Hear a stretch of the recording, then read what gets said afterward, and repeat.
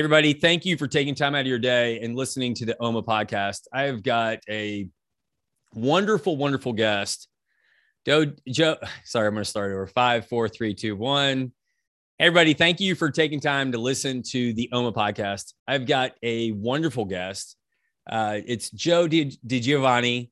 And I said it right, Joe, right? Oh, yeah. All right, good. And Joe is a long time in the industry, longtime OMA partner. He is with the Quality Group in the Southern Louisiana area.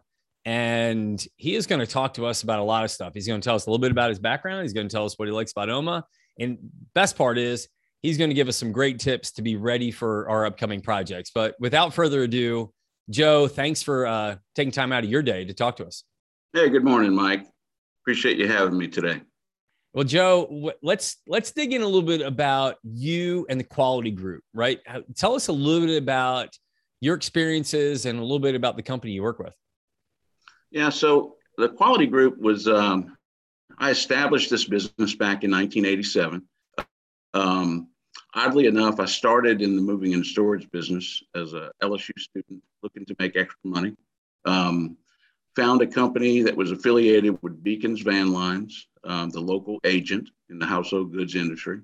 Back in the early 80s, the oil and gas corridor between Texas and Louisiana was just wide open. Household goods, tractor trailers. It was nothing to see, 30, 40 tractor trailers on the interstate on any given day between New Orleans and Lafayette, Louisiana. So as I was going through industrial technology curriculum at LSU, thinking I was going to be in the petrochemical industry, which is, so rampantly abundant here in South Louisiana, I started working for this moving company. And I quickly saw that it was a big business that had a lot of potential. There's a lot of up and coming names were involved that went on to become just major players in this industry. But what I really found intriguing was the office moving sector of the business. High-rise buildings were just starting to break ground down in New Orleans. And because I grew up there, I had a common thread. So I migrated into the contract sales for this company. It was one summer, they told me, look, we're looking for a private relocation salesperson that could go out, reach to each residence that comes in and ask for those bids. So at that time, we were competing against Allied Van Lines, United Van Lines, Atlas Van Lines, North American Beacons. So usually a person would be able to get 3 bids and then choose who they want and then turn it into their corporate facility people, their traffic managers at that time. And they could choose who they want to use. So when I started to see that the contract sales was more about calling on national accounts, and I was in such a close proximity to Houston, which is a lot of the business was being actually decided from those corporate offices and regional offices for the oil companies. I started to make that trip every week.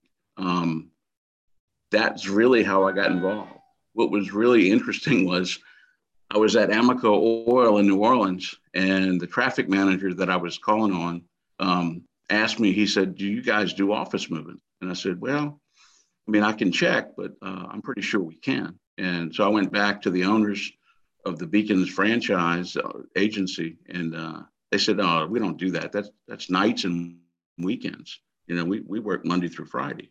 And I was thinking, I mean, I'm not going to go back to this guy and tell him that we can't do it. So I'm just going to take it upon myself, put together a crew, and I'll go down there and I'll be the supervisor. It's sort of how it all started. 1989. All right, so wait, Joe, you can't get off that easy. How'd the first job go? How did it go? Oh, it went well, I mean, but it was something that because I was hands-on, right? I've always been that type of when I get involved, I do my research and see what needs to be done. And, all right. I learned a lot from, just looking. Now, I'm going to tell you, the first time that I saw an office moving company in action was in Houston. I was at the Holiday Inn. I was spending a night there. I had calls the next day. And I looked out of my hotel window and I saw tractor trailers pulling up to this high-rise building. And I was like, oh, check this out. So these guys start coming out of the trailer with all of these just stacks of what we call H dollies, right? Flat dollies, four-wheel dollies, stacked in stacks of tens. So I got dressed, went back down, just kind of walked around on the sidewalk like I was, just kind of taking it all in. This was way before we had iPhones that, I had to just take notes and come back and say, okay. Went and looked at where they got their equipment, New Haven Moving Equipment. I said, okay, so I'm going to take that down and just sort of doing my research.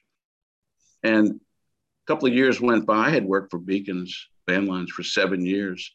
And I just noticed something, that we had no control over the quality of the service. As fast as I would get a national account, I would lose it to a claim. You're moving high-end executives. So if you damage their furniture, their household furniture, it just really, it was just a never-ending cycle of as soon as you would grab a new account, you would lose it because you had claim damage. Now, the best guys that in the household goods industry, obviously, are the ones that would inherit the work. United Van Lines is probably that one company that comes to mind that I have always been impressed with when it comes to corporate household goods. But nobody was really focusing on office moving in this region at that time. Now, this is back in the early 80s, 81 to 85.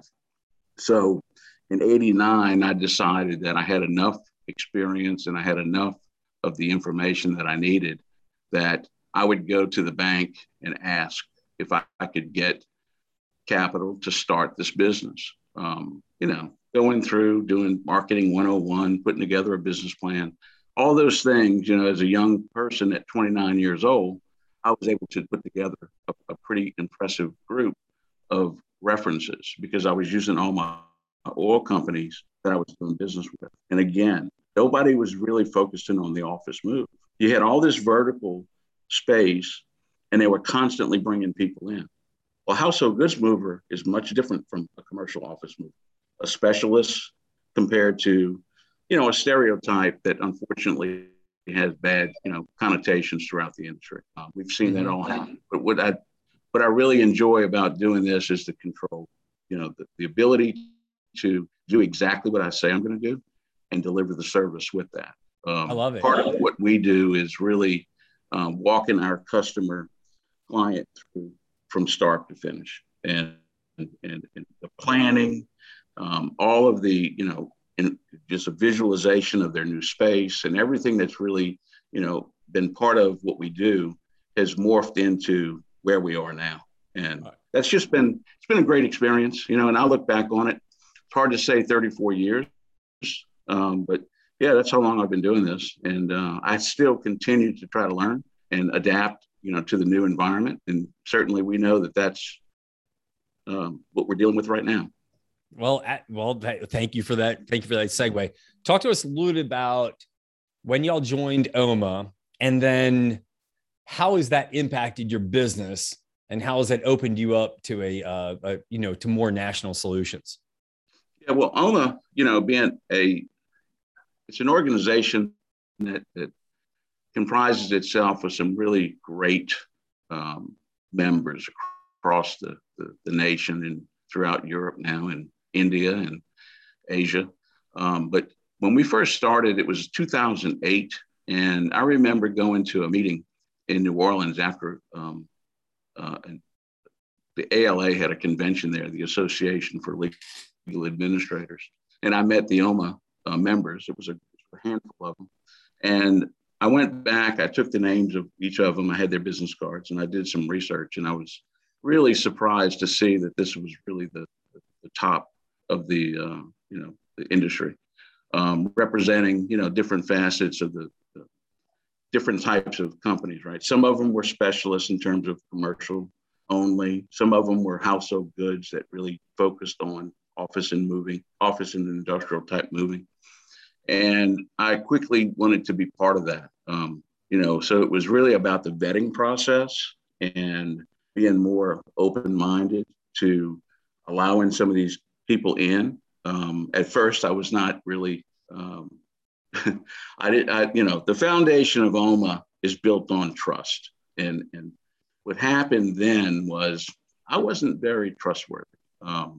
Sort of isolated down here in South Louisiana, and just not really open to sharing information with people out of New York City on who I'm doing business with, how much revenue I'm doing, and what I quickly learned was that whole organization was about letting people in, giving people the opportunity to know who you are and to see how you can better position your own company to utilize who they have business relationships with. What I found, Mike, was that I do business with companies that I had no chance whatsoever to do business with through my OMA partners. So OMA has quickly become, over the 12 years that I've been involved, a company that gives us tremendous amount of,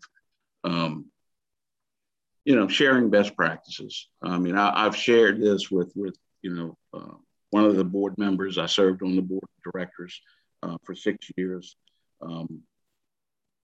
Daniel Osmond, who runs Daniel's Moving and Storage out of Phoenix, has a number of offices across the country with Atlas Van Lines. But his best practices, programs, and what he shares with us is probably the single thing that I can say has benefited the quality group and me personally. I've been exposed to things that I would have never had the opportunity to do.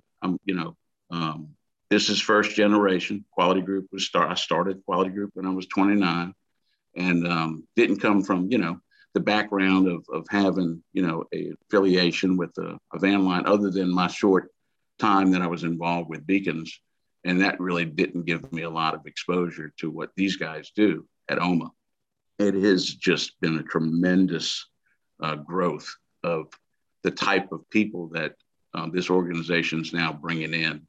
Hey, Joe, I'm so glad to hear you say that. And what's nice about that is I tell people a lot is, hey, who's your peer group? Who are you leaning on? Do you have, what kind of people are you hanging out with? Are they a couple miles ahead of you in the marathon? Because that's who you want. You don't want to be, if you're on mile 2 of the marathon, you don't want to hang out with people that are on mile 25. You kind of want to be around some people that are on mile 4, mile 6, mile 7. And that's what's great about, I've been around OMA a lot too. I love that for you. And I love that for so many other people, is because you can be with people that are just a little ahead of you. And those are the people you want to learn from, isn't it?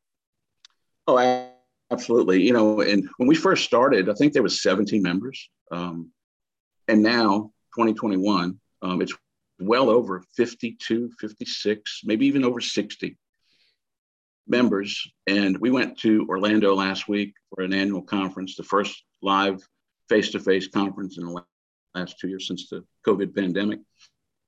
And the electricity, the energy, the positivity in that room, outside in the outside events. It was just a tremendous, exchange, and people open, right? And part of my, what I tell people is that, you have to open up to be able to learn and to gain how to become better not only as your own company, but as an individual. And, and that's what OMA's done for me. It's given me the ability to just try to find that one nugget that I can bring back to my company that'll make my company a better company for the employees that are here. I love it. Hey, Joe, before we go any further, I want you to start sharing some nuggets. Joe, you know a lot about moving. Now, granted, you have only been in it for just short of 4 decades. So you're just going to have to narrow it down a little bit. So, hey, let's dig into how things have really changed the last 2 years. You have seen it. You shared a little story about sort of like a FaceTime share with a punch walk with a client. How much of that are you seeing? And how are you seeing things change just from the beginning of the shutdowns till now? Yeah. So the whole, I think, again, it gets back to we continued to have our monthly calls, and we shared. Doug Hollingshead, who's the president of OMA, he and Julie Hanson, his executive assistant, put together calls with those of us that would share how we're reacting to the pandemic. And those bits of information were to continue to allow yourself to be accessible, even though you couldn't be face to face. So the idea was, to utilize all the tools we have now. I mean, an iPhone has the ability to do FaceTime. We continued, and part of what we did, and we've always been very, very big in the medical industry, working for hospitals, working for clinics, doing the FF&E for the medical industry.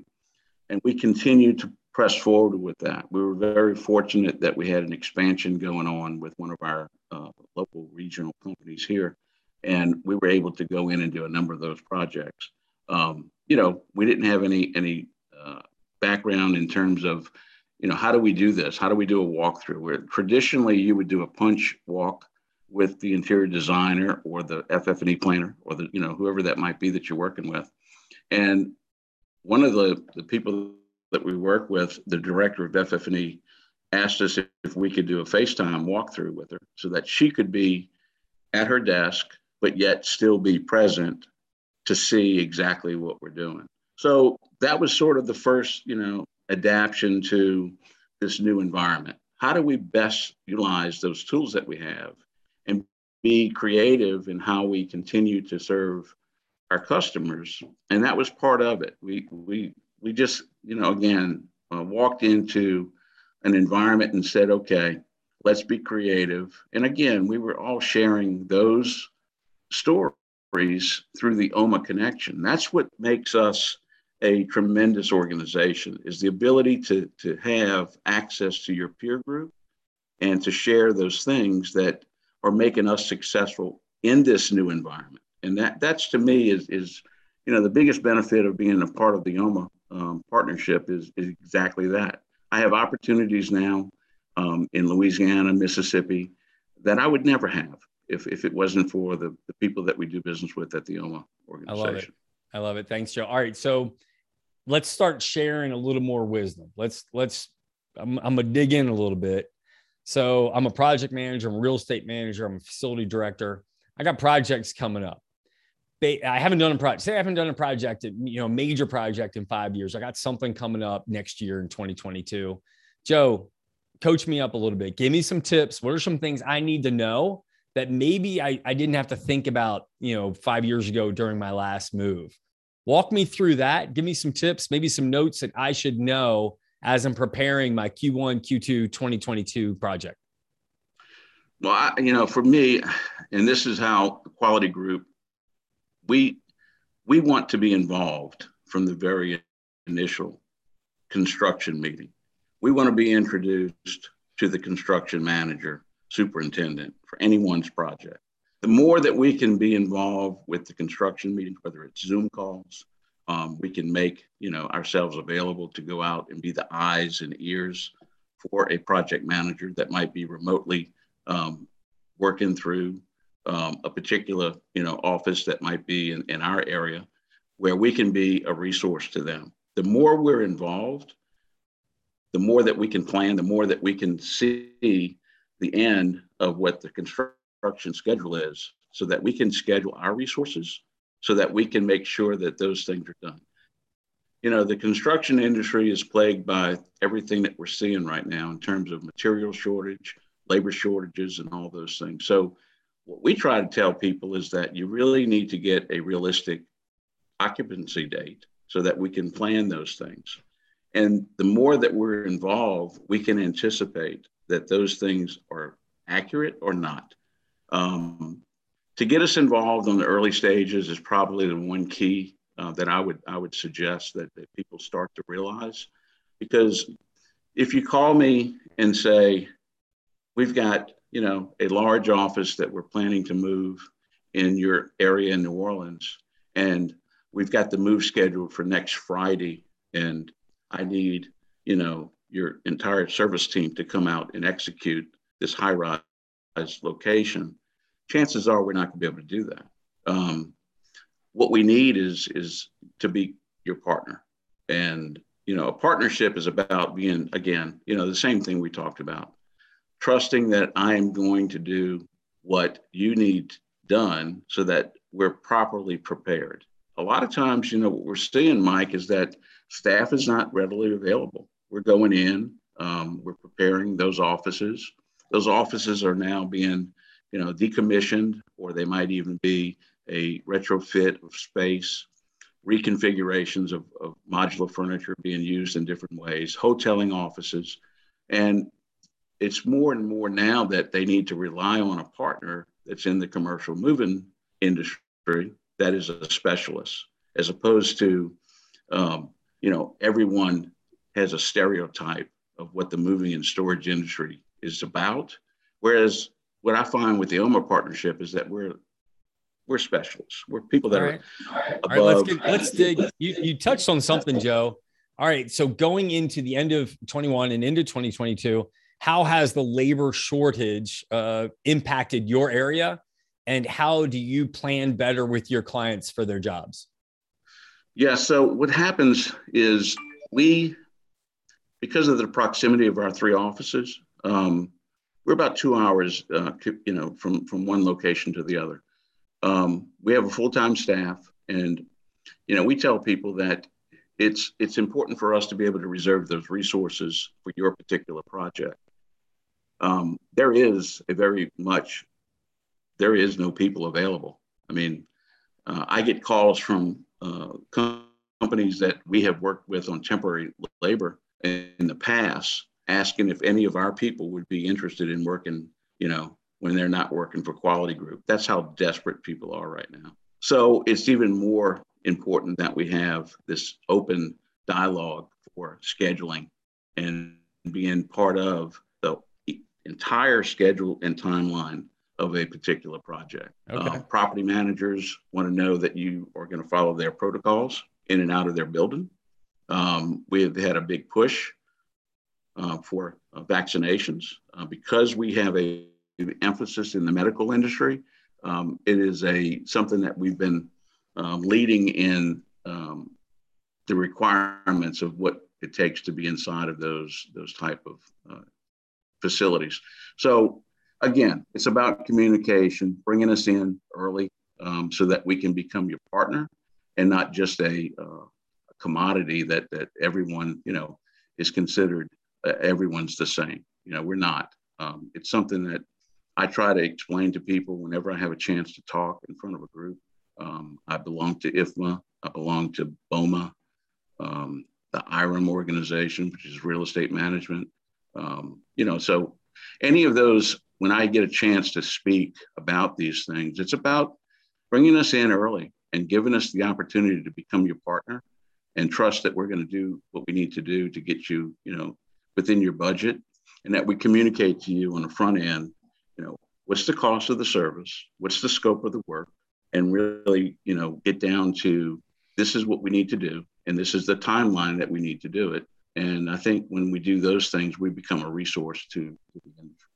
Well, I love it, Joe. Joe, I can't be any more grateful that you took so much time. You have decades and decades of experience.